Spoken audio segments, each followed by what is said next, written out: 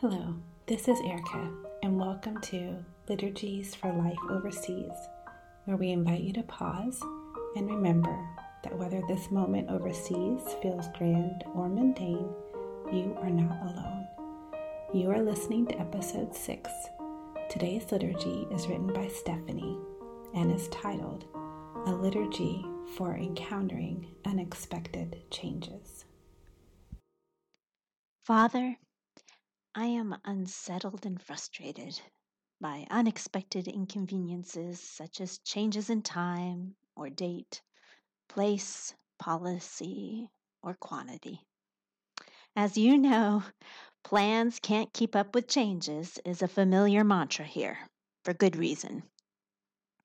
Help me to be flexible, not rigid, because of fear or weariness that brittles my response.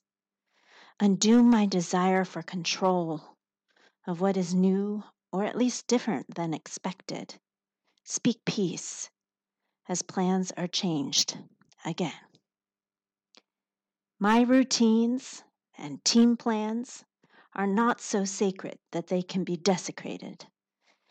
So open my hands, heart, and mind to move and change, forgive, and trust.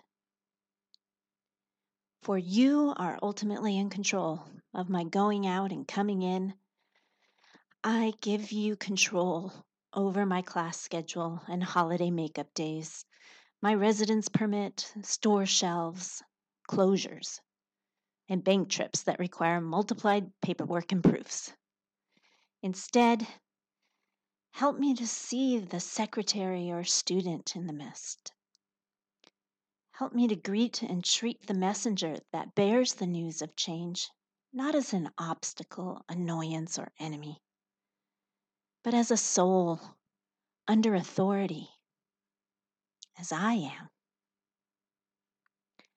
Teach me and change me so that I am able to adjust lesson plans, calendars, mindset, and moods without grudges or grimacing, trusting that your outcomes are ultimately for my good and your glory. Amen. Thank you for joining us today. You can find the written version of this liturgy in the show notes and on masterteaching.leapasia.org.